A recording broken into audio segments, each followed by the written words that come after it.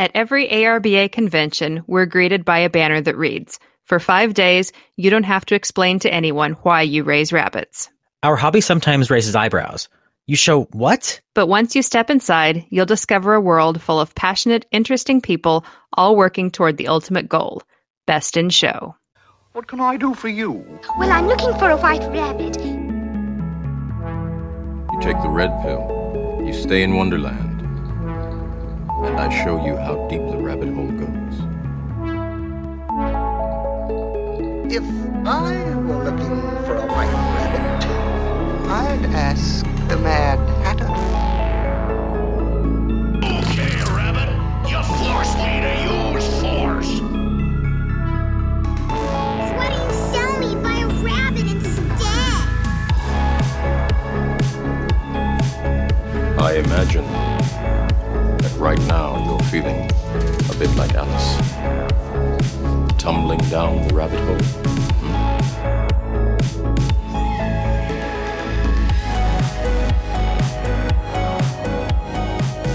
Podcast dedicated to the show rabbit and show KV industry.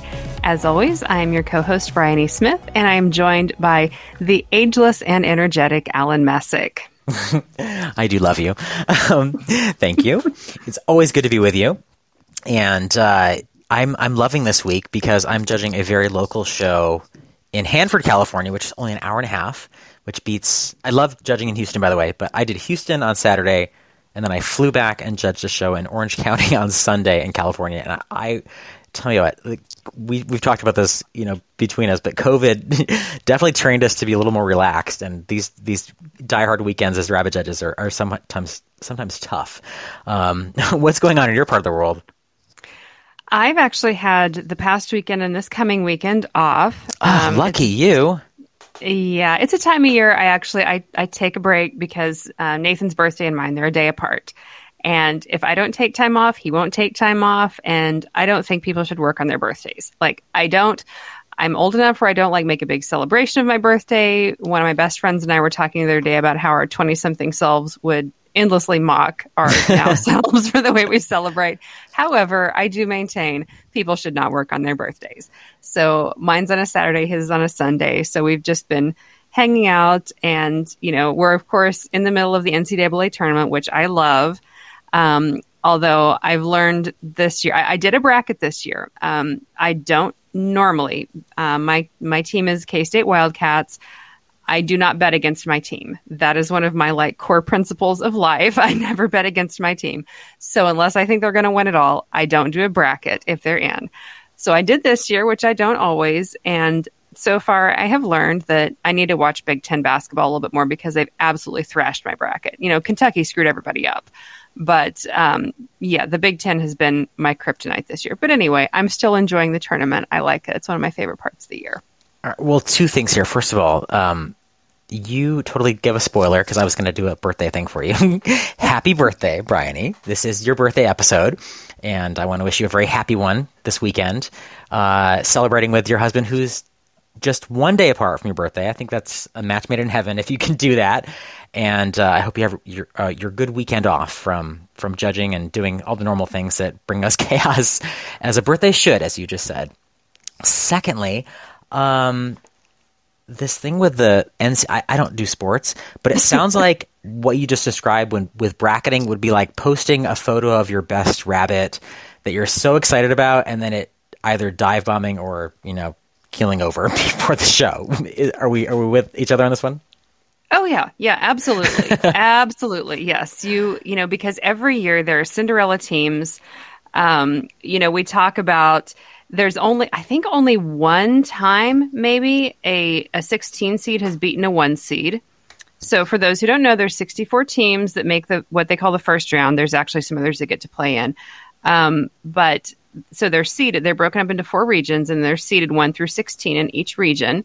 So, you can pretty well count on a, 16 seed is not going to beat a 1 seed. It did happen a few years ago. But it's not very common. Now, 15 seeds and 2 seeds, that's just a little more shaky. But anyway, so you've got a little bit of, hint when you're choosing your outcome between these games. So yeah, I did. I picked some good ones. I did pick. I picked Creighton over San Diego State. That was supposed to be a pretty close match. I picked. Let's see. Let me go through my bracket here. There was a couple of 5 and 12s, and those are actually a little bit shakier. Although the big upset was 15 seed St. Peter's, which I don't even know who that is, but they beat Kentucky, and that just really messed everybody up. But anyway, it's like Nathan's like, "You didn't put any money on this, did you?" And I'm like, "No, it's just for fun." But yeah. So my bracket kind of got busted by Iowa, Michigan, and Ohio State because I had all those games picked wrong. I just need to pay better attention. But I don't know. It's fun for me because I love K-State, and I was actually born under a cat sign. The night I was born, K-State won their game in the Sweet 16. So I guess it's destiny, but I do love it. I mean, I just love excitement and competition. It's fun. There's always like little side stories that come out. One of the games I picked wrong today was I picked Loyola Chicago to beat Ohio State, which they did not. But Loyola Chicago was a Cinderella team a few years ago, and their big star was their chaplain, who's a nun named Sister Jean. And she's still with the team. Yeah. She was, 99 years old. Oh my gosh. She's 102 years old, and she's still there with the team at the tournament this year. So she's their chaplain, and she also does scouting reports for them, which I think is awesome. So what you're saying is that when you're 102, you'll be going to rabbit shows and judging, and also being the K-State chaplain. Is that how you say it? Or the nun? I'm thinking the reason she made it to 102 is because she didn't have to deal with men. But so I don't know if I'll be that fortunate. But, it sounds like a fun retirement job. I'll just travel along, be a little old lady cheering the cats on. I'll be there with you. And by the way, you had me at you brought me back to this. I don't follow sports, but you had me at competition and side stories, and that brought it back to a rabbit level for me. So I was like, okay, I'm kind of getting this. But for a minute, it was kind of like a cat show. Like I don't quite know what's going on, but yeah, I mean, it's sort of like Best in Show at convention, because you have those 4 groups, and then you see the projected front runners in each group, the ones that there's been some buzz about, or the ones that the judge looks at a couple times, and then you have those 4 group winners, and that's like the big deal, the final 4. And then you get to Best in Show. So it's kind of like that, and everyone picks their favorites within the groups, and yeah, it's kind of that lead up. I don't get it, but I get your excitement, and I'm very happy for you. And I'm really happy for Nathan because you didn't bet any money on it. And that makes for a very happy husband. All right. So in this episode, we are going to roll back to 1998. And the reason we chose this year is because our special guests on this episode, that's Dr. Carol Green and Nate Burbridge, they had a very interesting kind of diversion and conversion at the same time, which we'll talk about in this episode. But Carol Green joined the ARBA in 1998, and it's actually the time that Nate Burbridge left Rabbits for a little while to go on to a scholastic career, and of course he became a lawyer. But they missed each other in their time in Rabbits, and that happened in 1998. And of course they got together later on to be one of the most dynamic duos in our industry today. But we chose that year. And on a world side of things, we've got a couple kind of interesting events from 98. First of all, back in January, President Clinton became embroiled in the Monica Lewinsky scandal, which if you were living in 98 in the 90s, you remember that very vividly. It was a very interesting time to be an American. Back in April of 1998, there was a communications failure with the Galaxy 4, and 80 to 90% of pagers went out of service. Bryony, do you know what a pager is? I do. My dad had one, but I'm guessing some of our young listeners probably won't. I don't even know how to describe it because I didn't have a pager. It was like, to me, it was something that doctors had. But apparently this was a thing that happened in your house because your dad was a detective, right? Yeah, I mean, cops had pagers too. But I remember Sunday nights we would be at church, and that was when football was playing. I'm a Niners fan, so I would poke him because you could actually go on your pager and get like scores from the game. So I'd be like, "Hey, how's the game going?" Oh gosh, back to games. I know. Sorry. It's okay. It's okay. People don't expect this of me, though. No, So I don't it's expect funny. it from you. That's why it's all very, yeah. So yeah, pagers, they failed in 1998 due to the Galaxy 4 failure. In August of 1998, there were 2 bombings at U.S. embassies in Tanzania and in Kenya. September 8th of 1998, Mark McGuire, and this is a sports thing, you'll be happy, he broke the single season home run record. And in October of 1998, John Glenn, here's a space one for you, Bryony, he returns to space. So what do you have for us Wow. on the ARBA side? Well, on the ARBA side, a little flashback to our board at the time. In March, April of 1998, our president was Cindy Rickizer, Vice President Richard Allebach. Glenn Carr was the secretary. Connell Addison was the treasurer. For directors, District 1 was Jan Kaufelt, District 2, Chris Zemny, District 3, Dennis Roloff, District 4, Robert Sorrells, District 5, Gary Moore, District 6, Roger Banks, District 7, Sam Rizzo, District 8, Bill Patrick, and District 9, Stan Freed. So some of those are still familiar names and faces that we see. Others of those have passed on, but all of those were people that, you and I both grew up with and were very active in this hobby and contributed a lot to it. We were also getting ready for the Portland ARBA convention that was held in Portland, Oregon at 98, the same venue that we used in 2015. And one of the things that was talked about a lot at this was the fact that the schedule was bumped up a day. So judging began on Sunday. They used a schedule that year that we use now. That is a typical convention schedule, which those of us who have been doing this forever and ever are still having a hard time thinking around. But judging started Sunday, and then the convention ended on Wednesday instead of Thursday. This was also the first year in the youth contests that the team judging an ID was offered. They were also at the time beginning the integration of the Rabbit and KV royalty. So this was the first time I did KV ID. I did very poorly at I was that. gonna say, how did that go? Terribly. I admittedly was not that, I didn't have to be that into it to do the Rabbit royalty. It was still separated. It was kind of, discussion of a merger, and that was kind of phased in. So poorly, but also I just, I wasn't around KVs very often. This was back in the day when we didn't go, 3 and 4 states over to shows routinely. Most people stayed, within about 4 to 6 hours of the local area, except for, very large regional or national shows. There were hardly any KVs in Kansas. There weren't really many in Missouri at the time, at least at the shows I went to. So I had very little exposure to them. And of course, there wasn't really the internet. So I had my standard. I tried to read and learn. I kind of go peek at them a little bit at convention. But I didn't beat myself up too much. Although there was a class of KVs in our team judging event, and I think I probably didn't do all that well either. But I did well on the Rabbit side, so that was all right. That balanced out. But I think this may have been one of the last years that royalty was separate. I was going to ask you, did you had to participate in the KV that was required or not? And then did that factor into your overall score for royalty? So I believe that the KV, because I remember we did it, but I think that was for the team event. Okay. There was separate Rabbit and KV ID for the individual events and for royalty. And yeah, there was KV royalty because it used to be separated out, and it would be, so you would do everything that you did for Rabbits and everything that you do now for Rabbits or for KVs. There were a lot of kids that did both.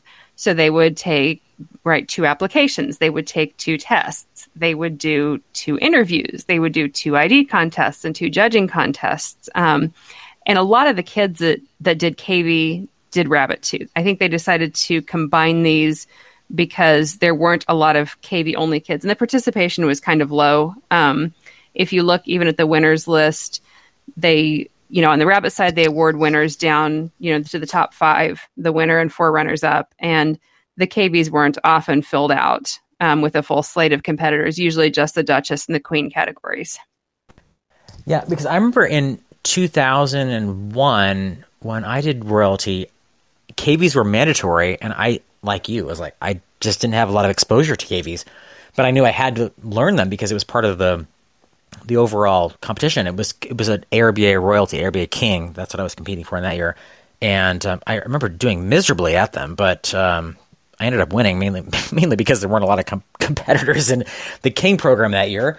But now it's of course changed, and we've got such a great KV program that they you have to know KVs now. It's really a world of their own. Oh yeah, there were even separate contests for achievement and management for rabbits and for KVs. Wow. So I think, although we kind of complained at the time, especially those of us who, didn't have the KV knowledge, and to be fair, had a hard time exposing ourselves to that at the time, complained about it a little bit. I think in the end, combining those contests did a lot for KVs. Kids had to learn about KVs, so they or youth leaders in their area had to learn about KVs or even get KVs. So I think that really kind of boosted the profile of KVs a little bit, which is in the end fantastic. Absolutely. And now we see, 25 years later, we see a lot of dual license judges, both in rabbits and KVs, and coming from both sides. There's this new movement out here on the West Coast, and I think it's in other parts of the country too, where we see KV judges that are now interested in rabbits, and they're pursuing registrar licenses in rabbits. I think it's just fabulous. Sarah Buchanan and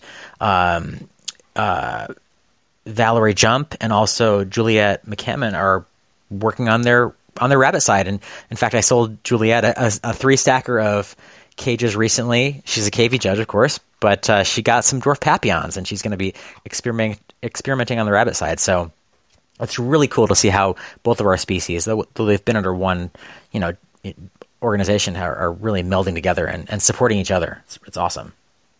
Yeah, it really was. And it's interesting, too, in the list of youth contest winners, they actually listed numbers for each contest. So on the ID side, there were 80 senior rabbit competitors. There were 53 senior KV competitors. On the judging side, there were 67 senior rabbit competitors and only 15 senior KV competitors. So, which tells you that it's a lot easier to go through ID than judging, at least. Totally. And that would include, of course, royalty contestants and the kids who just did those contests as standalone. Back in the day. So what else was going on in 98 in rabbits and KVs? In 98 in rabbits and in KVs, there was some talk in some of the articles about going online. There's a lot of talk about chat groups, about email, and using this new method of communication. So this was a time when we really kind of all started to go online. People started to get an email address, and we started to communicate that way. So this was kind of a turning point in the hobby when we kind of started to go electronically. I am sorry that we're talking about this the day before your birthday, because it probably is even more impactful for you and painful than it is for me. But to think about those old chat groups, I remember the the HairNet it was AOL chat group. That was one of the early ones that we all were on when we were first getting email addresses. Yeah, that was like the precursor to Facebook groups. Yes, it was. All right, so how things have changed. How things have changed. Well, that was a great flashback in time to 1998 when our guests had a pretty impactful year for them, both getting in, sort of phasing out, and as we'll find out later on, their convergence in this episode. A reminder to all of our listeners that the Rabbitry on Facebook will continue to remain as our hub for this podcast, Best in Show. That means that you can find previous links to episodes from last year and this year. We're at episode 36. It's crazy to think about that we're already on episode 36, but links to all of our past episodes are up there on the Rabbitry. So make sure you like and follow it on Facebook, and then please share those posts with your friends. Those links to our podcast on whatever platform you listen to podcasts, whether it's Apple, Audible, Spotify, or Google. All of those links are on those archived forever. It's sort of the new way of archiving rabbits, and that is in an audible format. So share those links with your friends, and let's try to get more of our rabbit and KV people hooked on podcasts. And we are a growing trend in rabbits and KVs. It's very exciting. And also, we really appreciate your 5-star reviews, whether it's on Apple or Podcast or Audible or Google Play. Those 5-star reviews and your comments mean the world to us. And if you don't happen to drop them there, you can always email Brian and I. We are at podcastbestinShow@gmail.com, and we love to hear your comments, and we do read them on these episodes, and we've got loads more to come for you. I can't think of anything more peaceful than standing in the barn after all the chores are done and looking around at the rabbits peacefully eating and thriving and happy, bouncing around the cages, that rain on the roof sound. It's peaceful and it's wonderful. Oh, it so is. Yeah, Bryony. That's a rabbit keeper's sign of peace and tranquility. Clean rows of cages full of happy rabbits. Of course, having well-designed cages makes a huge difference, and I don't think there's a rabbit raiser alive that doesn't yearn to have a rabbitry full of KW advanced design cages, feeders, and nest boxes. The little blue nameplate with the KW bunny logo is how I always can tell those that are really serious about their rabbits. These are the highest quality cages you can find. KW has been around for more than 45 years and is a leading force in our industry when it comes to innovative design and the highest quality of hand craftsmanship. And if you order, by the way, on kwcages.com and use the promo code TheRabbitry, you can get $10 off on your next order of $75 or more. So again, kwcages.com, use the promo code TheRabbitry, and you can save $10 on your next order of over $75.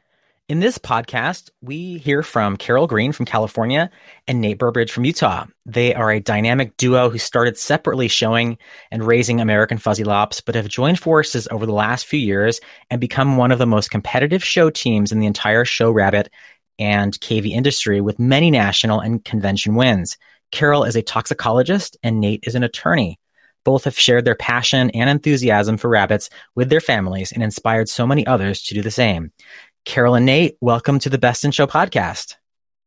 Thank you. We're glad to be here. Well, we're excited to have both Thanks of you. for having us. No problem. So tell us a little bit about your past. Nate, how on earth did you come to find rabbits living in Utah? And maybe give us a little history on where that went in your life, and then in terms of where it went with your family. I've been thinking about this a lot today. And I started as a kid, back in the, I'd say, mid to late 80s with rabbits, and I ended up just getting some New Zealand rabbits that were in the newspaper. I lived in kind of a rural area and where it used to have a bunch of mink farms, and so there were lots of mink cages just laying around. So that's really how I got started. I'd grab the mink cages and convert them over to rabbit cages, and then one day one of the New Zealands got hurt, and then I heard that there was a lady a couple streets over that had rabbits, and she helped me nurse it back to health, and that was really the end of it.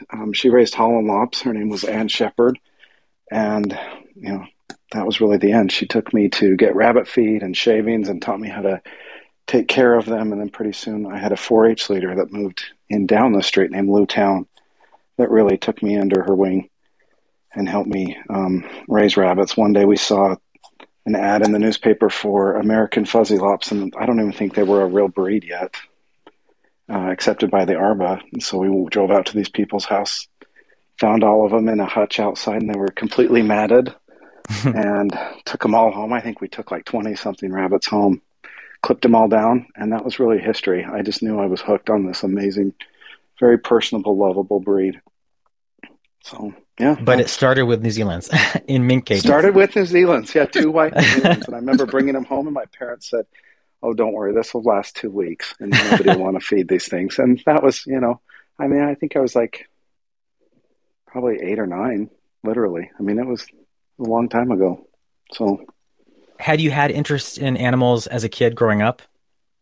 Yes, I wanted to do steer, but that wasn't really an option where we lived. And so, I mean, we always had dogs, and I loved to hunt, and we raised Labradors. But other than that, no, it's just a love of animals and the rabbits. So, So, what happened in rabbits? You showed in the late '80s through the '90s, and then what happened between then and now?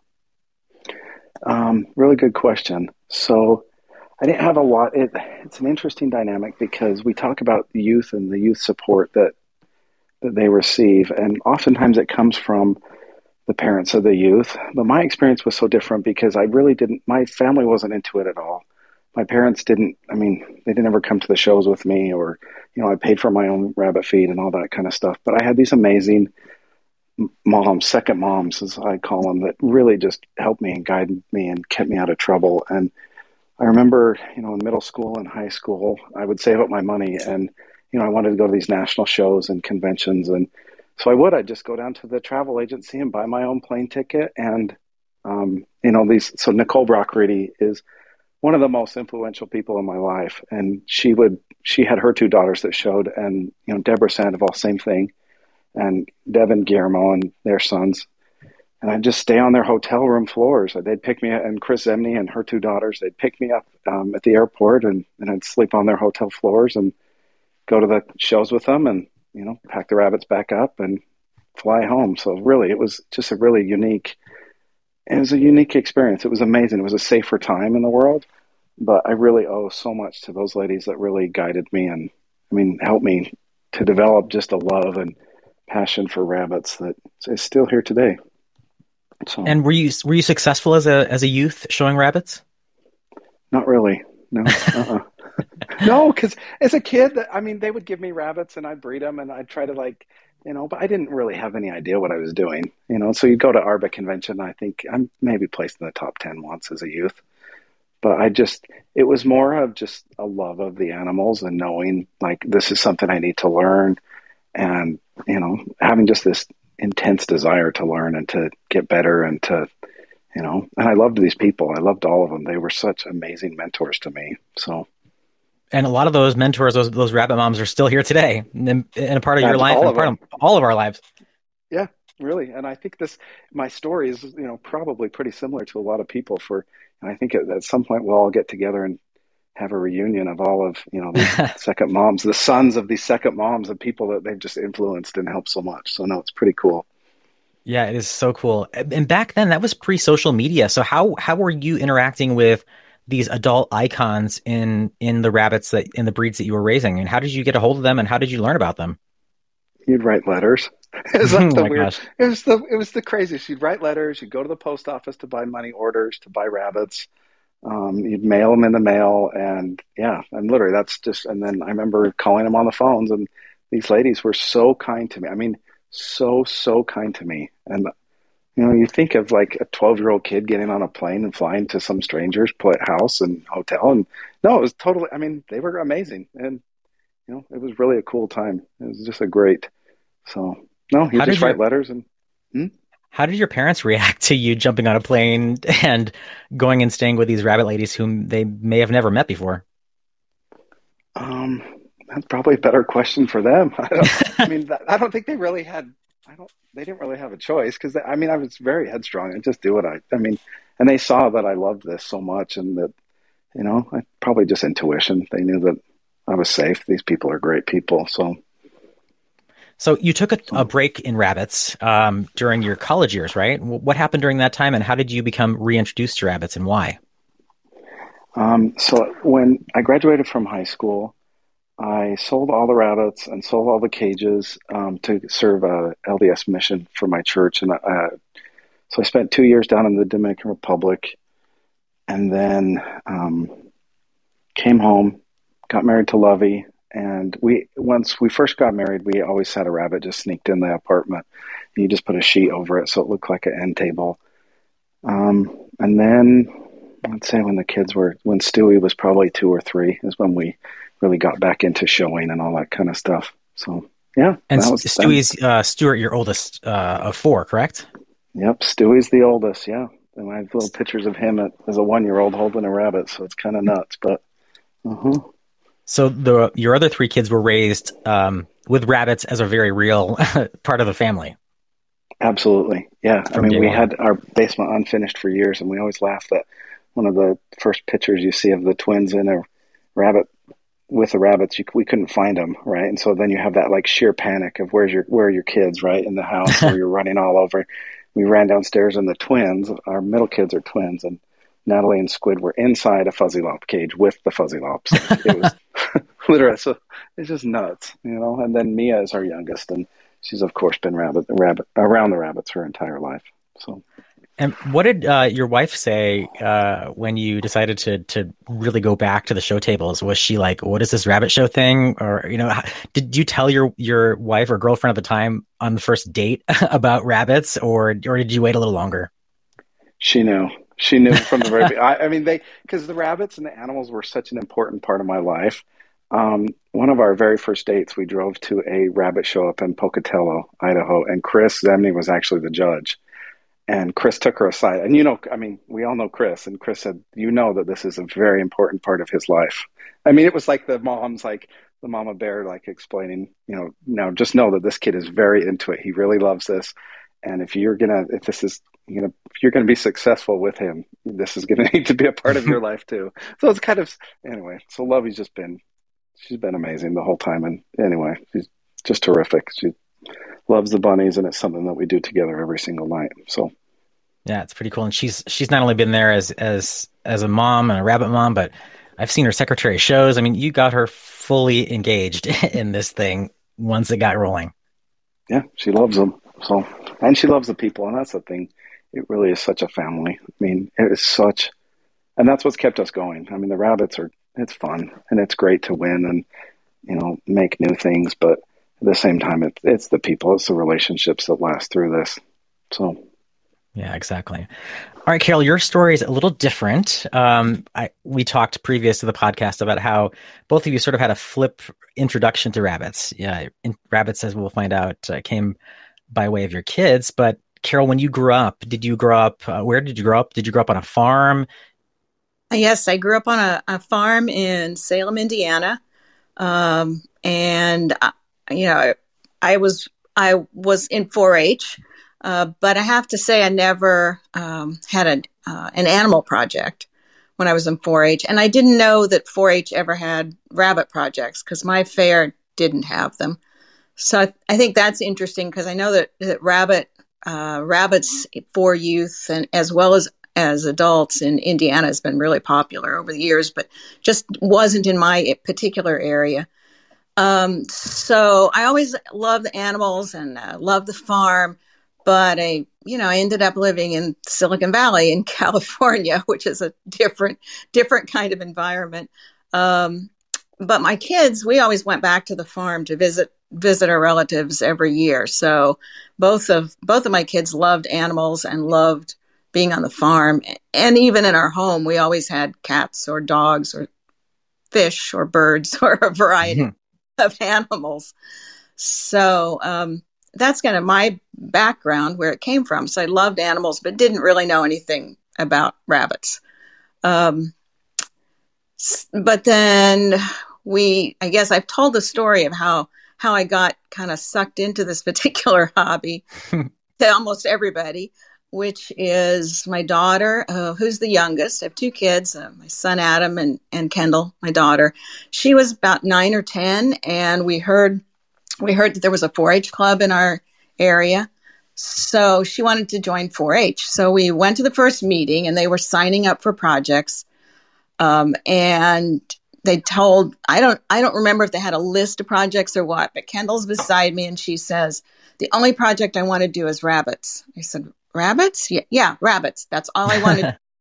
I don't even know how she came up with rabbits exactly. But so we went up to sign up and they said, oh, so sorry, but we don't have a leader for the rabbit project. That she just quit. And Kendall she's looking like she's about to burst into tears. And I said, well, I'll be the rabbit project leader. And I'm thinking to myself, how hard could that be? All right. How much work could that possibly be? I'll do it.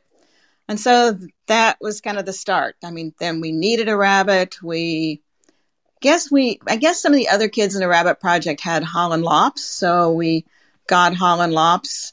I don't remember how we found the original person. I think we chose her to go buy a rabbit from because she lived just like 5 miles from us. I think that was our criteria for buying a rabbit. And, ended up with a couple rabbits, showed them at the fair. The first judge, the first show she'd ever had where we had a judge, was Randy Shoemaker was the judge.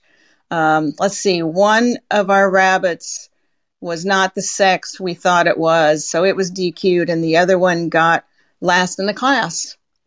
And the Greens you have to know one thing about the Green family. We're a little competitive, even though we seem real laid back, because Kendall and I walked away from the show and we said, we need better rabbits. and then I said, go ask that kid that got best of breed where they got their rabbits. So Smart. that is how we started in the rabbit hobby. And it wasn't long before Adam, or my son, who was older, got interested in the rabbits too. They showed Holland Lops for a while. Holland Lops at that time were very competitive, and 100 youth Holland Lops were being shown, and a lot of kids that had been doing it for years, probably working with those ladies that had helped Nate so much. And then we saw a Fuzzy Lop, and all of us went, oh, we need to get those. So they got a couple of Fuzzy Lops to start. They started winning in Fuzzy Lops, both in open shows and in youth shows. And it just kind of took off from there.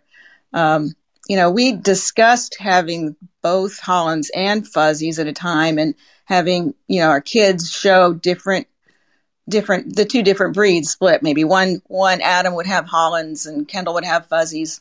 And first of all, that kind of would divide up the space that we had available to keep them. And remember the thing about how competitive we are? The two kids would have been just completely competitive against one another. That wouldn't have gone well. So instead, they just jumped in, and to Fuzzy Lops was their breed, and they went with that. So that's kind of the beginning of it. And, it led to us going to, the first convention we went to was soon after we got started, and it was in Portland, Oregon in 1998. We went to Fuzzy Lop national shows. We went to, shows all over. The kids did well with their rabbits. Pretty soon they became like the best youth breeders, and they held that position for several years and really, really enjoyed it. Made lots and lots of friends. And it was also a great family activity. I know I didn't mention my husband, who knows nothing about animals, really. He didn't grow up with animals.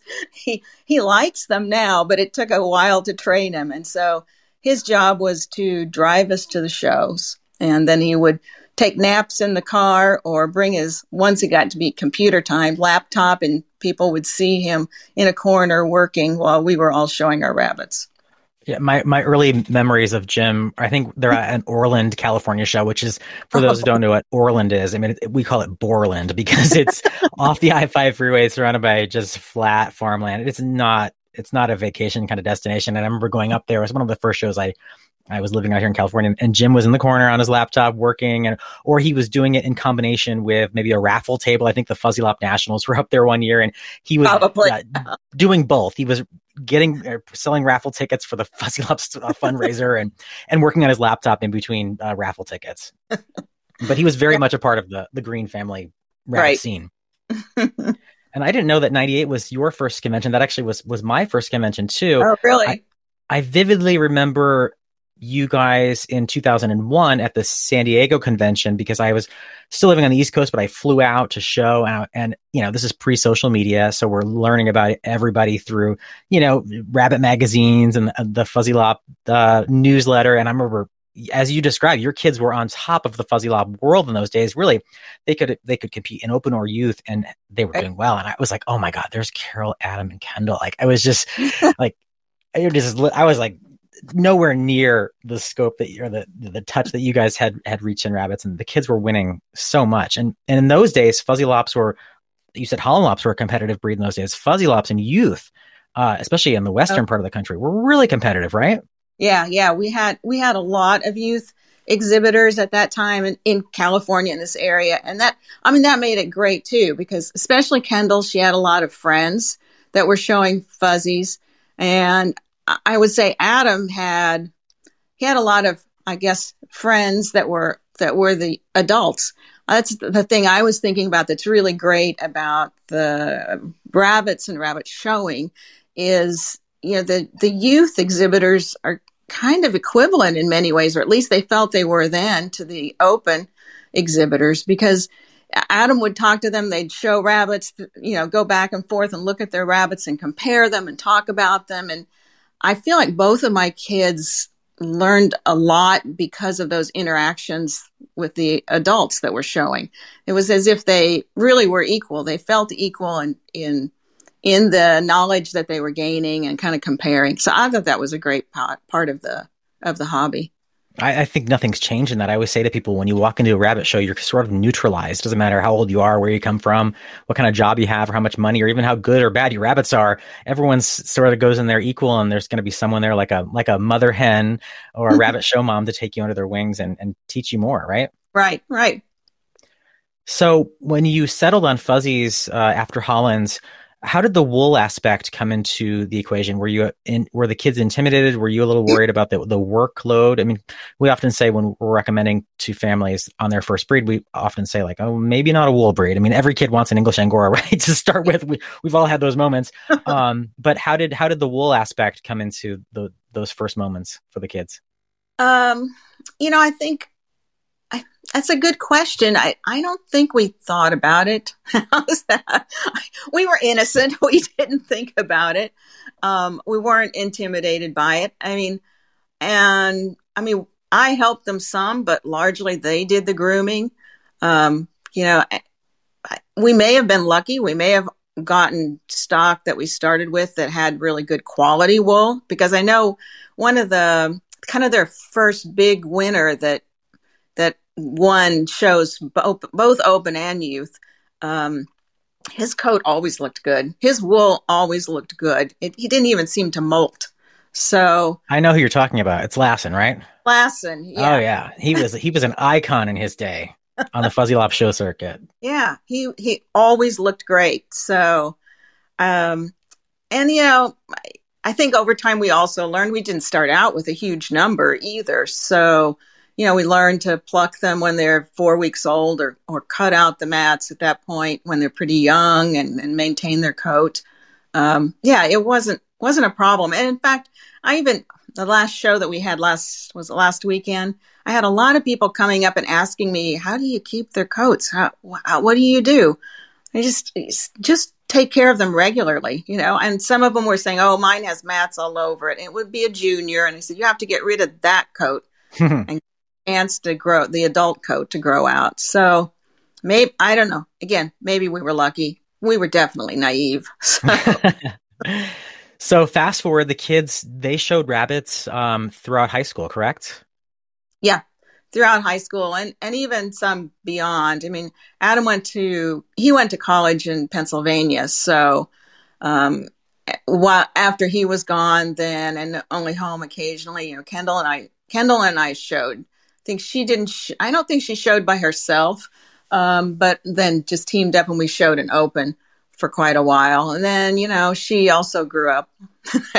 She does still show with our Kendall and then Nate's son Stuart show with our team group. So we've kept at least 2 kids as part of ours, but they're now adults. So. But your daughter now, she may not be there at every show or, as active as she was when she was a kid, but rabbits are still part of her life and her classroom, because what did she end up pursuing as a career? Yeah, she's an agricultural science teacher in California and an FFA advisor. So she has Californians. They're not as well loved as Fuzzy Lops were. They're there to do a job. A couple weeks, I'm going to go and help her breed them for the upcoming fair, for the meat pens and single fryers for her FFA students. But yeah, she still thinks, and she thinks it's a great first species for the kids to work with and show. And Adam, he's living still on the East Coast in Pennsylvania. He went on to become a doctor, and now he's got kids of his own and a family. Are rabbits a part of his life? And if not, what does he do when he comes back to visit you guys? Does he still jump into the barn? He and his kids come into the barn. I cannot wait until it's the summer for my grandkids to come on a plane. Like, I'm sure they'll be more guided than it sounds like Nate was, but they'll come to my house and help clean cages and group up. So, yeah, my grandson absolutely loves rabbits. And the story is at Christmas this past year, they were here visiting, and his mom said, he's 6. And she said, well, you could have one rabbit that we can put in the basement as long as you feed and take care of it. And he said, oh, great, Mom. But I want 2, a boy and a girl. That's how boy. So. Yep, he's definitely a green.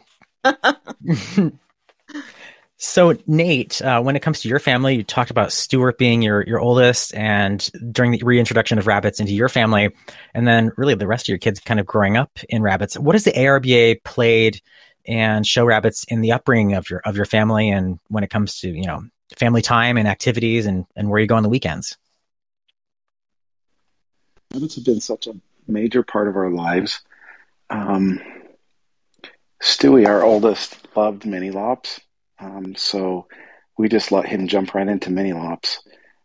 We got good stock for him, like Carol had explained with Adam and Kendall. And he really just took off.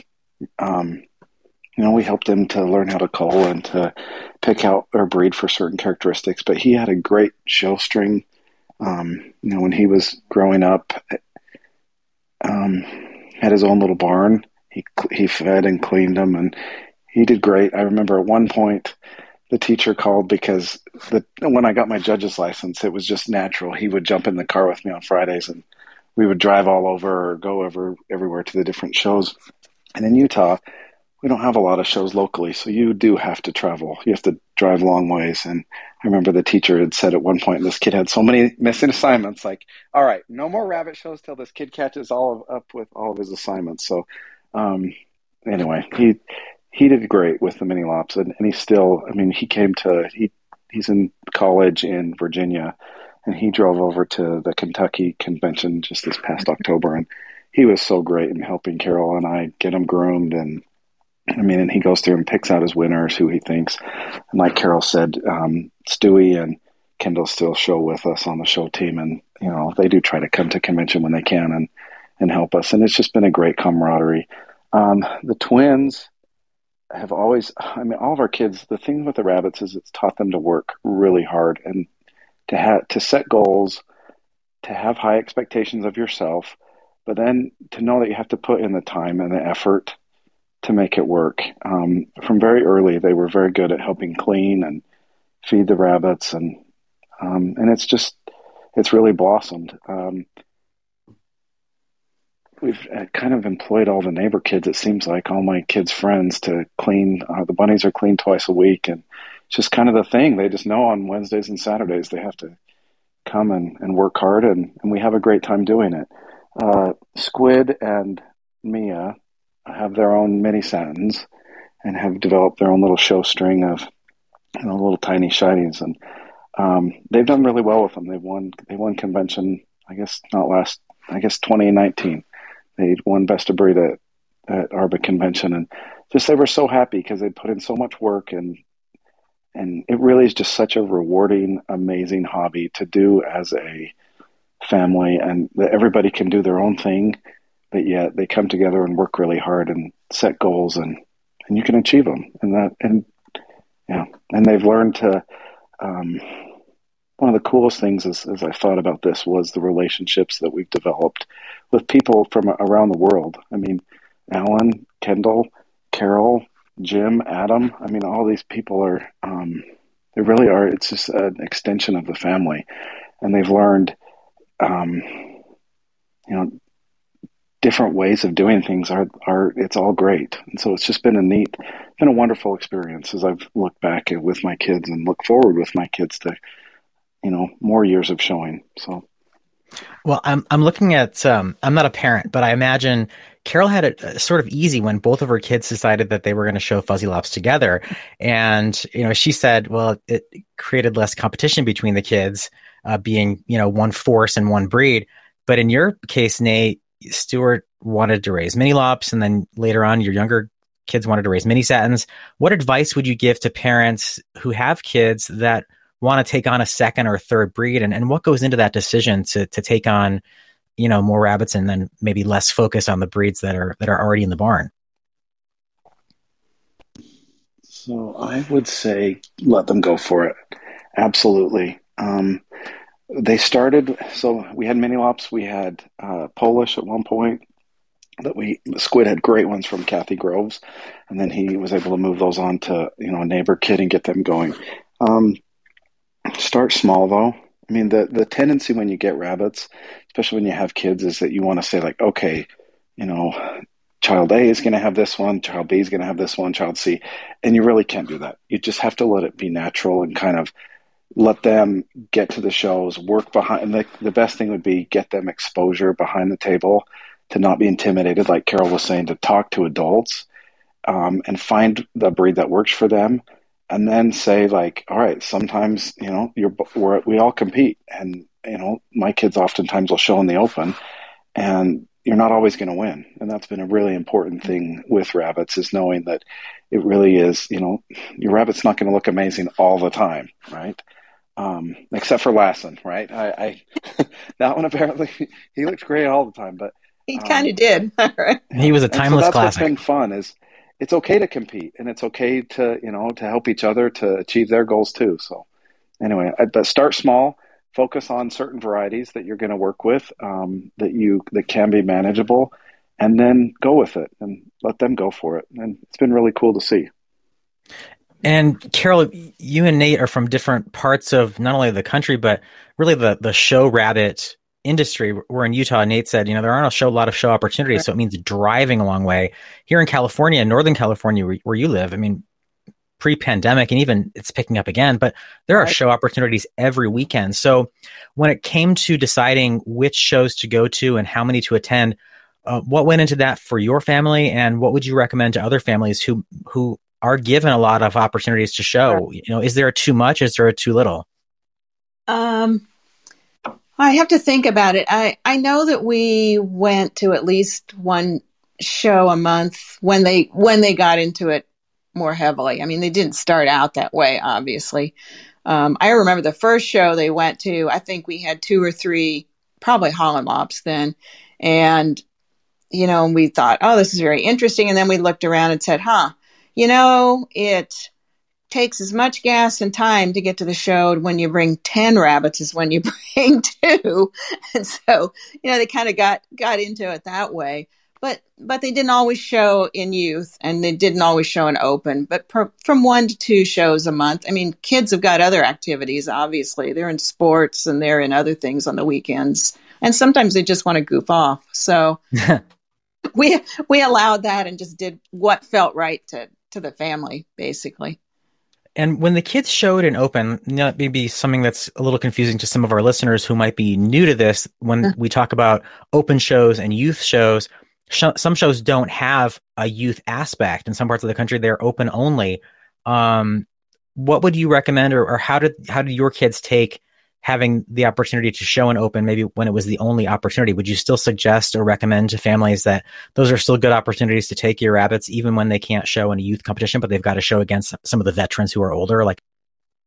Oh yeah, I definitely recommend it. And at the time they were showing, there were a lot of only open shows. I mean, many of them were. So that's kind of why, we went to those, because they did want to go to shows that were not too terribly far away, and also, had a good number of rabbits that would come. So they frequently showed in open, and it gave them a lot of good competition, as well as, like I said, it gives the kids the opportunity to interact on a more or less equal basis with the adults. I hear kids worry about not being able to compete, but many of them can, for sure, with the adults, and you get respect from the adults. You get to talk to them. You learn what they think, and I think it encourages more youth to actually show.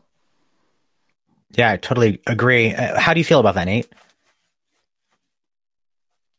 I absolutely agree with that. The one thing that I would say is you got to have a very strict calendar.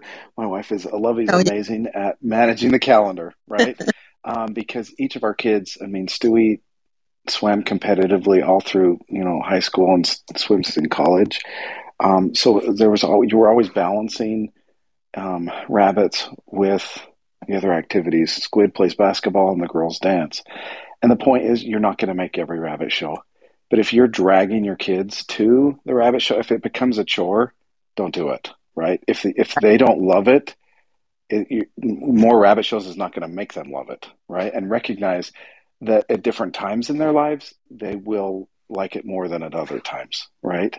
I mean, one of our daughters loves to play with the babies and will help at the shows, but she's not really, Natalie's not super into it. She never wanted to have her own string of rabbits, and that's totally fine, right? And rabbits can look different and be different for every different family and different members of the family. I mean, sometimes, you talk about, it's not just showing, right? It's breeding, it's letting them play with the rabbits, it's grooming the rabbits, it's like working on a new color. There's so many different ways to find success in our hobby, and that's what's cool about doing it.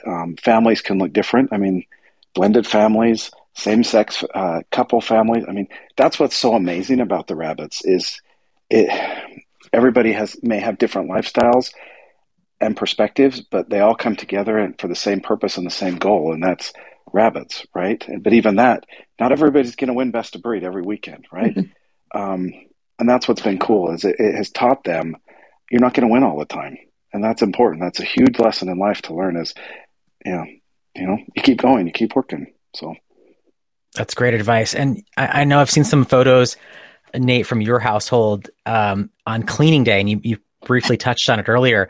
How has your family taken some of the non-fun stuff about rabbits, like cleaning and grooming? How do you take that and make it fun so that the kids don't burn out or get discouraged and want to keep going? Because we all know going to shows is fun, but there's a whole other aspect, the Monday through Friday, that's not so fun. So what have you incorporated with your family to make some of that non-fun stuff? Controversial, but we don't. If they're tired and cranky and irritable and it's freezing cold outside, it's fine. I'll do it that week. Seriously. And you've got to read the situation, right? And the point is, if it becomes such an onerous, horrible chore, they're going to burn out fast, guys. Yeah. And so what we've always tried to do is, they bring their friends over, we pay their friends, we pay them to help clean the Carol and Nate rabbits. So I do make it, they have to clean their own. I understand that. But for Dad's rabbits and, we pay them because it's a pain in the butt, and fuzzy lops are a ton of work. You vacuum up cages and power wash them and burn them, and it's a ton of work. But yeah, we just have lots of kids here all the time, and Lovey makes sweet rolls, and I don't know. We always start with a big breakfast on Saturday mornings with the neighbor kids, and they come here, and everybody the lesson is always at our house, you never leave hungry, and you need to know that you're loved. That here, and that's how we've just always done it with the rabbits is know that you're loved, and this is a good, safe place. So do you think that maybe having your own rabbits as well, aside from the kids, that allowed you the opportunity to give them the chance maybe to earn some extra money by helping clean Dad's cages? Would you maybe recommend to families and rabbits, like maybe the adults should have some too, so that you could use that as a Yeah, absolutely. Yep. And it doesn't have to, we have 60 fuzzy lop cages. It doesn't have to be that big, right? But no, my biggest thing is, as a youth, it would always bug me when the adults would show under the youth, names.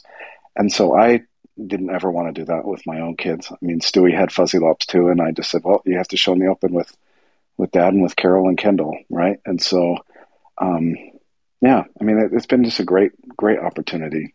So, And for Carol, once Adam moved on to college and you were raising rabbits, or Kendall was basically at home doing most of the rabbit stuff, as you mentioned earlier, the two of you decided to gang up as a duo and show an open, right? Right. And how was that? Was that, because that takes out the youth show equation right. when mom gets involved and puts her name on them too. How did that go? And how would you talk about that to others that might be in the same? It went well for us. I think, of course, you have a teenager then, and things are not always smooth with the teenager. So as the child, but no, we did show together, worked well. Eventually she was in college, and, I don't remember the exact time when she no longer showed. I believe she showed with me all through college. And had interest. In fact, while she was in college, she started missing rabbits because she didn't have any with her. She ended up, has always been interested in red animals. So she wanted Triantas. So we had Triantas. I remember that Trianta phase. Yes. We had Triantas for a while. And she would do the breeding, and because she was in San Luis Obispo at Cal Poly, she would do the breeding, have the babies and, the breeding stock there. And then as they grew up and were ready to show, I would have them because I was going to shows with Fuzzies and at that time. So with the Fuzzies and the Triantas. So, she still loved the animals and loved the rabbits, and just kind of managed it a little bit differently.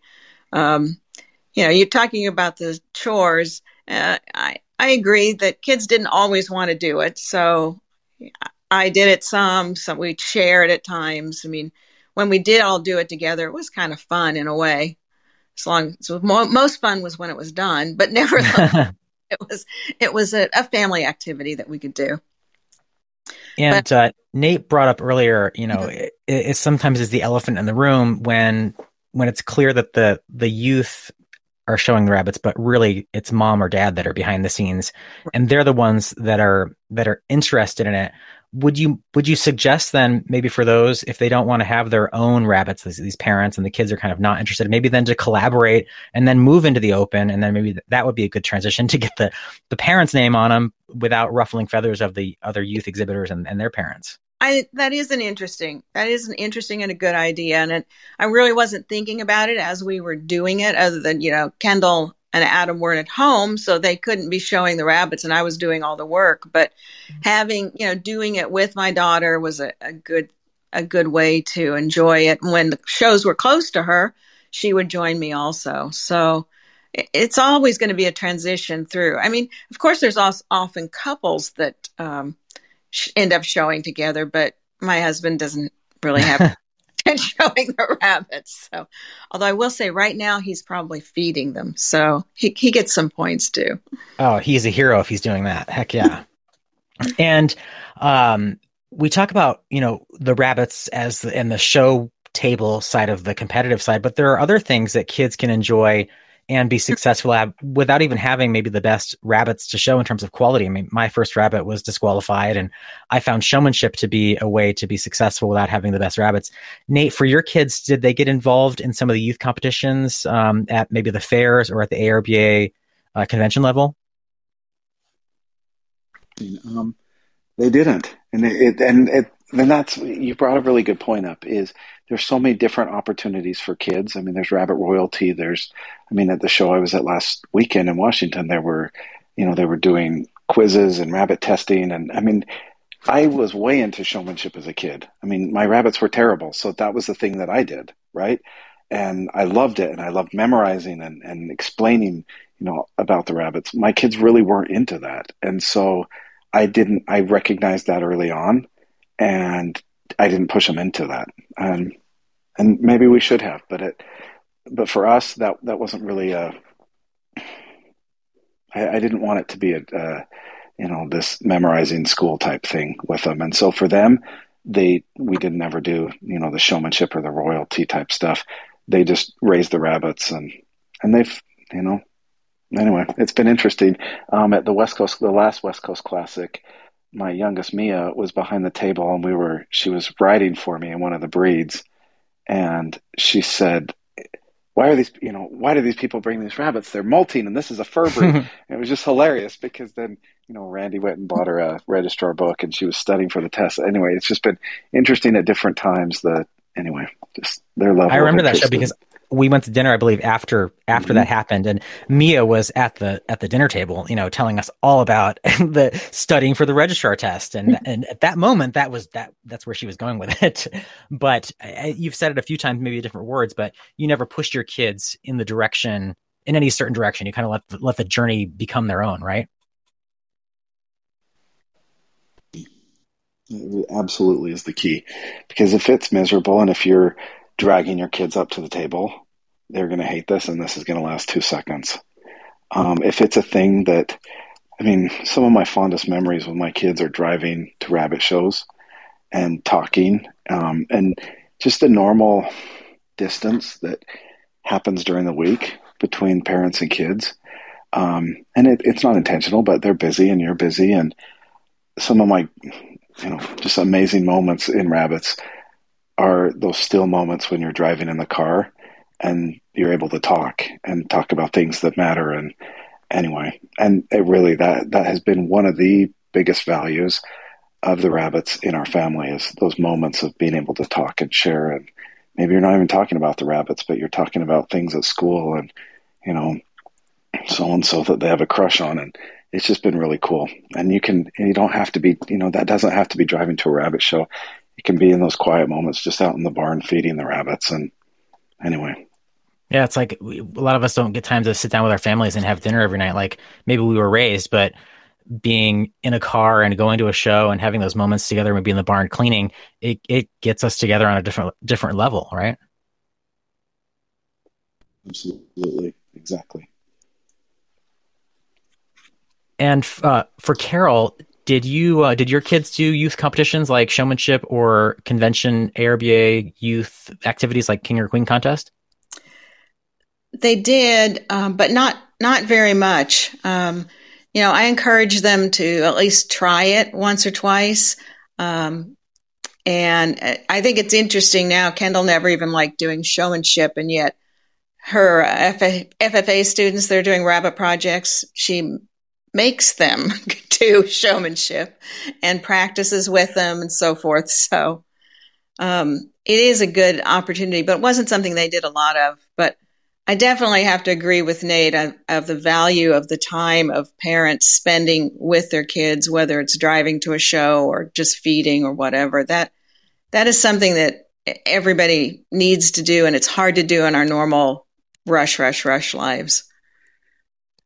And both of you had kids that were active in school. They were great students. And for Nate, those kids are still in school.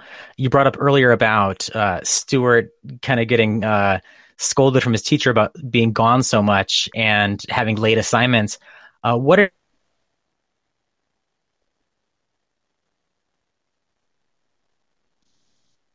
Sorry, are you there? You cut out for a second. Do that, and what are some of the tactics you've used to kind of make that a smoother transition so that kids can be allowed to show rabbits when it's really not part of their scholastic activity? It's been interesting because the teachers have been great. They've always just been great when you explain to them, this is what we do, and as a family, and other activities that we do as a family. Teachers have been awesome. Especially when you talk, you have like a built-in third grade science fair project. We've done every single science fair that you could possibly do on breeding rabbits, on color selection, on, crown placement development. And the kids always do amazing with that kind of stuff. And so, I don't know. The teachers have always been terrific in working with us. So, and they've always been fascinated. And, even at the photography class, Natalie takes the rabbits for the photography. And anyway, it's kind of an interesting attention getting little tidbit about you.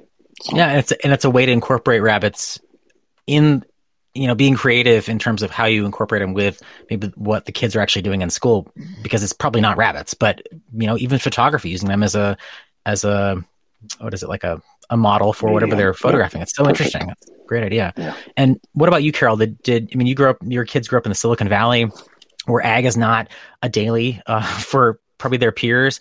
How was it for you as a parent to talk to teachers about getting time off for the kids to go to shows out of town or conventions? We never had any problems like that. I mean, and maybe not as much as Nate and his family, but my kids could use rabbits in various projects that they had, or bring them in to show them to classes and so forth. It's always been good. And, definitely in high school, at least Kendall's school, actually, she had a teacher that was starting a garden, and I guess he now has goats at the school. And so even though we are in the Silicon Valley, there are many of the teachers that kind of value exposing the kids to other aspects of life than what they see daily. Well, and maybe elaborate on that as we see an FFA and just our society is changing. So an FFA has been pretty inventive in incorporating rabbits because we are shifting to more of a suburban urban environment. Maybe for you, could you elaborate on why rabbits make sense for kids that want to be involved in agriculture that otherwise couldn't have a steer or a lamb? Right. Well, I mean, it is a great option because there's many of the same things that you can learn. They don't cost as much to feed. They don't cost as much to buy as a steer. I mean, that's in the competition, of course, in showing steers and some of the large animals is kind of frightening considering the amount of money that they'll pay for them and do. So the rabbits is a much more economical, more available to other people, and takes kids that may not have any agricultural exposure to kind of understand that this is the same process. You have to raise them and feed them. You have to keep them clean, and you may handle them. You will be breeding them and so on. You've got the basic pieces of agriculture there. Of course, they're rabbits, and many people see that more as a pet. But if you can understand that we have so many different rabbit breeds with so many different characteristics, and some of them are producing wool, that's still a product, that's still an agricultural activity, and so on. So, yeah, it's a great, at least, introduction. And as I said, my daughter sees it as an introductory species for the kids in FFA to do. I know when I was in 4-H, I really wanted to show a steer, raise a steer. And I think back about it, my dad said, first of all, he said, no way, girls don't do that. Well, so, but I'm kind of small to handle a steer also. So maybe it was a good idea. And Nate, Carol just mentioned some of those life lessons that can be learned in rabbits. What would you elaborate on with some of those life lessons that you've seen your kids adopt, and you as a lifer, as a kid and now an adult? What are some life lessons that can be learned from showing and breeding rabbits? Most important, one of the most important lessons that I ever learned as a kid is through rabbits, and I've talked to lots of people about this. Rabbits made me learn how to talk to and associate with adults, right? And to not be intimidated, and to, take a challenge on. And that has been one, and it's helped me in education, in my career, is how to be able to talk and speak to others. As a kid, with my own kids, it's really opened their eyes to the amazing, wonderful, different people that may have different, religious backgrounds or affiliations or none, or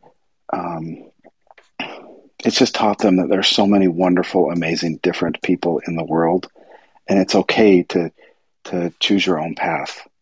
And that's really what rabbits have taught us.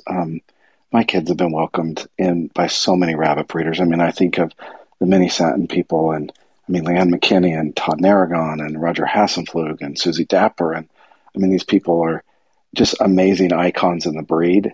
And my kids would go to a show and they'd be the first off the table. But it taught them to not get discouraged, and then go talk to these adults and say, here are some traits that I need to work on. Do you have stock that might help? That's the kind of thing that it's taught my kids. And of course, when you have a kid that comes and approaches you with those types of, that level of inquiry, I mean, of course adults help. We all love to help kids. And so it really, my kids have been helped by so many amazing people. I mean, that, yeah, it's just been an amazing, wonderful experience. Carol, do you have any life lessons to add to that you've seen in your own kids, and then watching other kids at rabbit shows? Now that your kids are adults, you're an active ARBA judge, and you see a lot of kids. What other life lessons would you elaborate? I mean, I certainly agree with the ones that Nate's mentioning, and I mentioned also that just it's so good to see adults and kids kind of operating on a same level, and then the youth learn a lot from that. You know, the youth. I mean, the other thing that maybe just seems pretty sappy is just the love and consideration that the youth or the kids are learning from having an animal, being responsible for it. Sometimes it dies. Sometimes you get the babies that you wanted from your breedings, and sometimes you get none.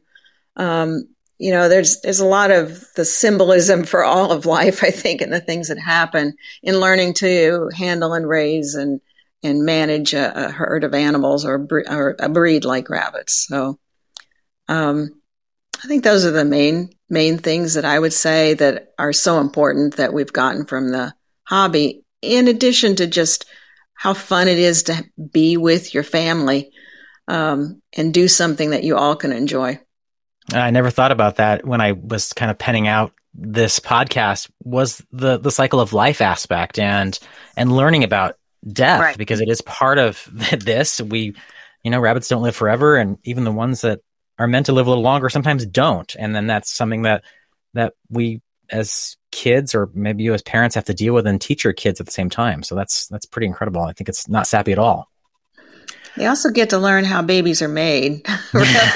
So that might take away some of the awkward conversation that has to come later in life when the kids already learn about what a buck and doe can do.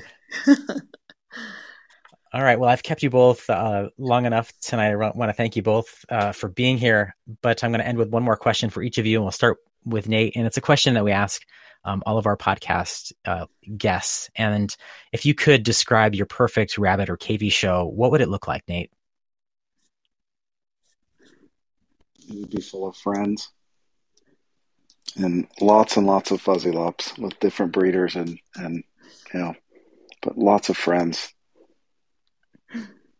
And how about you, Carol? Well, basically the same thing, but it's in my backyard. So we have that show at our house, and I love that show every single time, no matter how much work it was to get the house clean and the yard straightened up and the rabbits out. Yeah, I finally got to experience the Backyard Carol Green show this summer, and it was as great as everyone has described it for the last 20 years, and I finally made it myself. It was a blast. And maybe I should say when it started, since based on the topic that we have. So my son Adam was graduating from high school, and his friends were having graduation parties, and I asked him what he wanted. Did he want a party? And he said, no, I want a rabbit show at our house. Oh my gosh. Spoken like a true rabbit kid. And that, maybe that's an idea for listeners, parents that want to put on show or go to shows maybe where they don't have the opportunity to go. And we talk about this on the podcast a lot. Some of those smaller, more intimate shows are the best shows because it allows more time for learning and interaction without the hustle and bustle of, 3 shows and multiple breeds. And gosh, there's so much going on. Have you ever held maybe a field day at your house that wasn't a rabbit show per se? And maybe you would recommend that to other parents that want to increase interest without all the hustle and bustle? Yeah, that's a good idea too. I think we have had a 4-H kind of field day at our house once or twice about rabbits, but yeah, I think that's a great thing to do. It doesn't have to be a big location or all that fancy, but it's good to have a group of students come by and show them and talk to them about what you're doing. Yeah, it's a great idea. All right, Carol and Nate, thank you so much for being a part of this podcast this week and sharing your time, not only as rabbit breeders and judges, but also as parents and children of rabbits. In Nate's situation, he's just like me, grew up doing this and stuck around for life. So thank you for joining us, both of you, and we look forward to seeing you at the upcoming shows. Thank you. Alan, that was a great interview with Nate and Carol. It's always fun to hear about how rabbits impact people's lives just outside of the showroom, and I really enjoyed that one. I'm so glad you did, because we both know Nate and Carol very well. You judge out here a lot, and as active judges, both Nate and Carol judge, quite often around the country, and they're some of the most enthusiastic, authentic, and positive forces in our industry. So it was a pleasure to have them on. And we talk about podcast episodes between the two of us when we're getting together and talking about, okay, what are we going to do next, and who are we going to interview, and we could use them for so many different topics. And the topic of being a pair and kind of collaborating in a group project, I think that should be a great episode for an upcoming podcast. And they, again, would have been a great pairing for that and a great match for that. So, yeah, it was fun. I love them. And thank you both, Carol and Nate, for joining us on this podcast. Yes, I love that idea. We're starting to see now more partnerships in the rabbit community, even partnerships from people that don't live, in the same town or the same state, which is their case as well. Again, like we talked about a little bit in the intro, online communication has really helped us to fulfill that. So I think that's really interesting. Definitely. So for our education portion, going back to an article in 1998 that's still very relevant and timely, Dr. Chris Hayhow was the author of the doctor's office column in the Domestic Rabbits at the time. And his article was about coccidiosis, something that is familiar to most of us, but still something that, as rabbit breeders, we need to be cognizant of. And he gives kind of an overview of the disease itself. There are two kinds of coccidiosis that rabbits can have. The first is hepatic, which means that the cocci are in the rabbit's liver and cause lesions in the liver. He says most of them, or many of them, show no clinical signs. However, you can see diarrhea or constipation, as well as weight loss, pot belly, poor coat of fur, and other signs of just kind of overall ill health. The other kind of cocci is intestinal, which, of course, these occur and live in the rabbit's intestines and cause a lot of the same symptoms. Cocci are a protozoan parasite and are something that are present in the environment in a lot of animals. There's only a few species that impact rabbits. One of the things I think is interesting is that a lot of times when we see rabbits like this that are a little rough in flesh, the coat just doesn't have that life and luster to it, people assume that worms are the culprit. And I think they think about kind of like their pet dog, and you definitely see that. If you see a dog that's kind of rough and mangy looking, you're feeding it and it's not gaining weight, then worms are a likely suspect, at least a good place to start. And, worming your dogs routinely is something that's good to do. But with rabbits, most rabbits you see that have pinworm infestations, they can be in beautiful condition.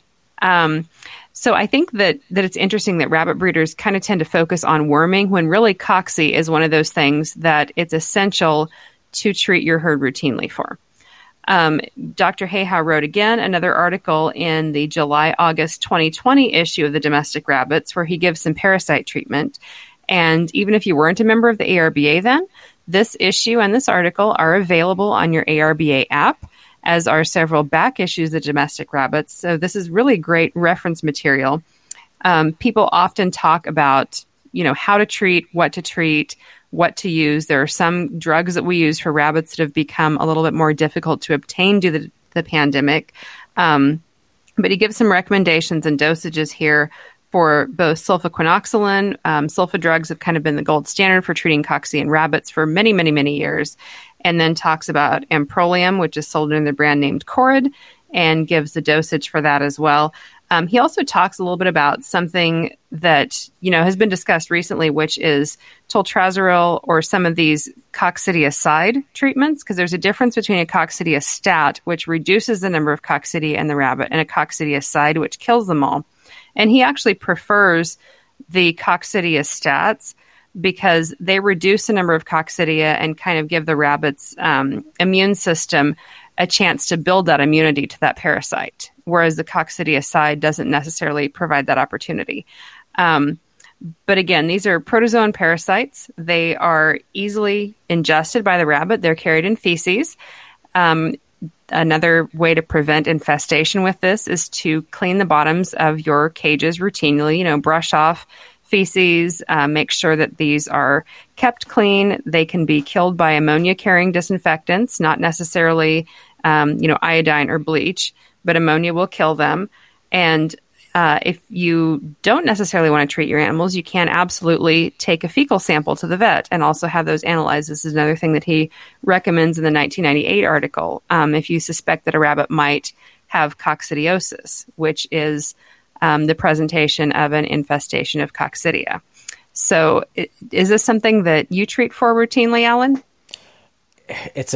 I love this topic because it's, as Dr. Hayhoe has, penned out in an article in 98, and then he brought it back in 2020. It's an evolving issue. And that's because coccidiosis is becoming resistant to some of the drugs over time that we've always relied on. And previous to maybe the last year or two, I didn't pay too much attention to it in rabbits, but I did in my goat herd. And I fed for a number of years a coccidiostat in my pellet for the goats. And okay, I'm diverging, I know, on goats and stuff, but I'm going to bring it back to rabbits, everybody. For years, I fed this coccidiostat, which basically has a very, very minute, very trace level of coccidiostat medicated into the feed. And I fed it to my kids. Those are baby goats. And for years it worked. And the goats were great. And the kids were healthy. Meanwhile, I raised them on the same pasture, the same very small lot of land, year after year. And it worked. And then all of a sudden it wasn't. And I was getting kids with diarrhea. I was getting kids that weren't growing, kids that were run down. I'm like, what's going on? They're eating, they're fine, their parents are fine. What the heck is going on? Sent fecals, as Dr. Hayhoe recommended, off to the lab. They came back with very high levels of coccidiosis. What was happening was that my own herd was becoming resistant to the coccidiostat in the feed, the medicated feed itself. Did some more research, talked to pathologists at UC Davis. Turns out that coccidiosis is becoming resistant to drugs, and that's why we see new drugs like, as you mentioned, toltrazurol.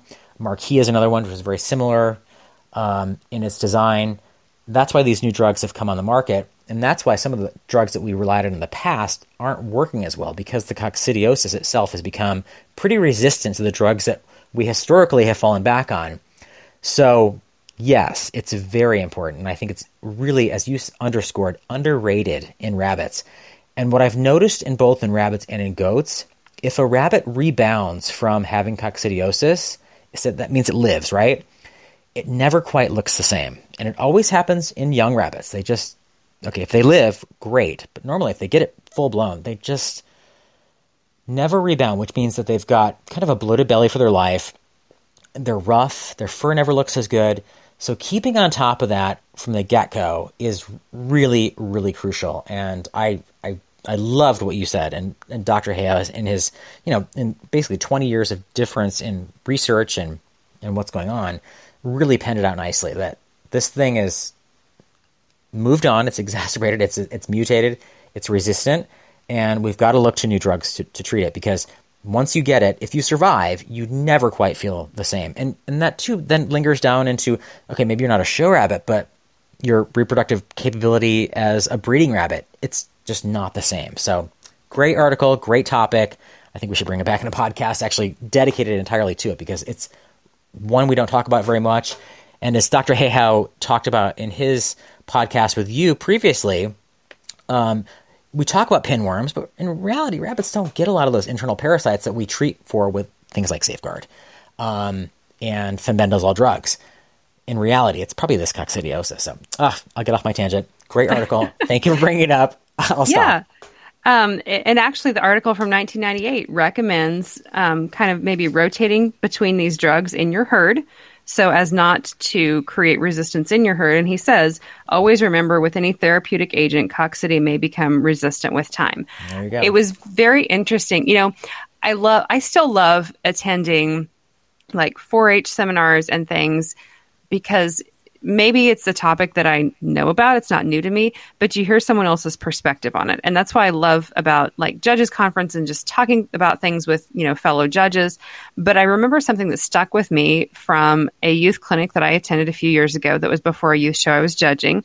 And the leaders were talking about how there tends to be like kind of a 3 to 5 year arc in people getting into and out of rabbits. And they mentioned that a lot of people don't treat for cocci. And within about 3 years, if you don't, you're often going to see problems because you're taking those rabbits out and about. They're exposed to those oocysts on the tables. And if this isn't something that you're doing routinely, your herd kind of tends to lose condition and then people maybe get out. And I mean, I don't know exactly how, that we haven't done any, research on this or anything, but I think it's really interesting because you do notice this. I mean, I tend to treat routinely every spring, kind of before I get started breeding, and I have rotated between Corid and sulfa drugs. I've also used Marquis, so I kind of just keep things going to where I'm not using something, every year to where they get resistant in my herd. But yeah, I think it's one of the more underrated management practices in the rabbit hobby. And again, just, making sure taking a wire brush or your magic scraper or whatever and getting those feces off of the cage floor so the rabbit's not reinfecting itself. I love that part. Keeping your cage floor clean. And that goes for any kind of disease that might be going on in your rabbitry, and particularly vent disease. If you keep your cage floor clean, you're going to spread less of the same bacteria or whatever you're trying to get rid of out of the equation. So, keeping a clean rabbitry is just number one. Dr. Heo talked about in his podcast with you as well previously. Great topic. Oh, I love it because we don't talk about coccidiosis enough, and the reasons for keeping clean cages and rotating drugs and all this kind of stuff. And there's so many good new stuff out there that aren't necessarily pertain to rabbits, because not much is, let's face it, but does work quite well in rabbits. And that toltrazurol is actually a drug that's been developed, I believe it was in Australia, and it was around horses in horse racing. So again, well, the GI tract in a rabbit is very similar to that of a horse. So it makes sense that these drugs work quite well in both species. All right.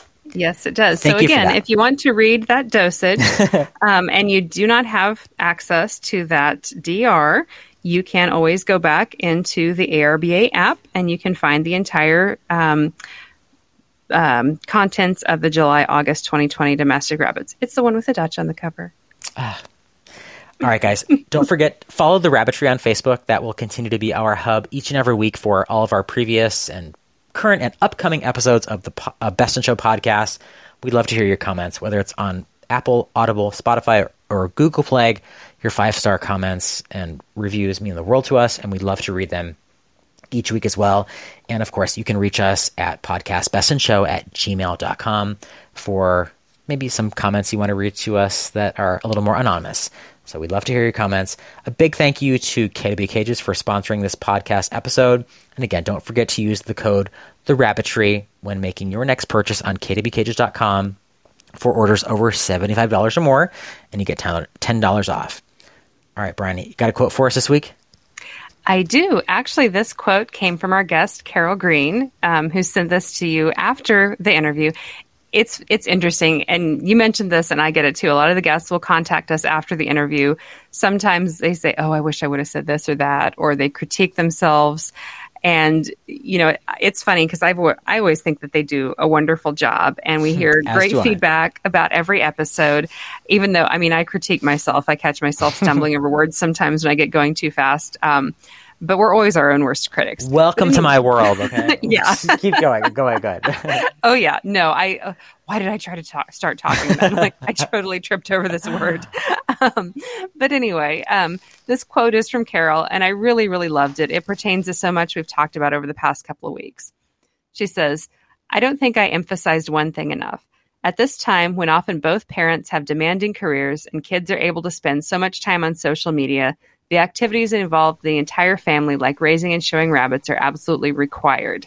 I cherished all the time we spent together, whether it was at a rabbit show, cleaning cages, or playing with the baby bunnies. It really was worth every minute. I love it so much. It makes me want to have a family of my own with kids showing rabbits. Just warms my heart when I got that text from Carol this morning. All right, everyone. Thanks for listening. And don't forget, talk rabbits and talk KVs. While this podcast would not be possible without the American Rabbit Breeders Association, it does not constitute an official communication of the association.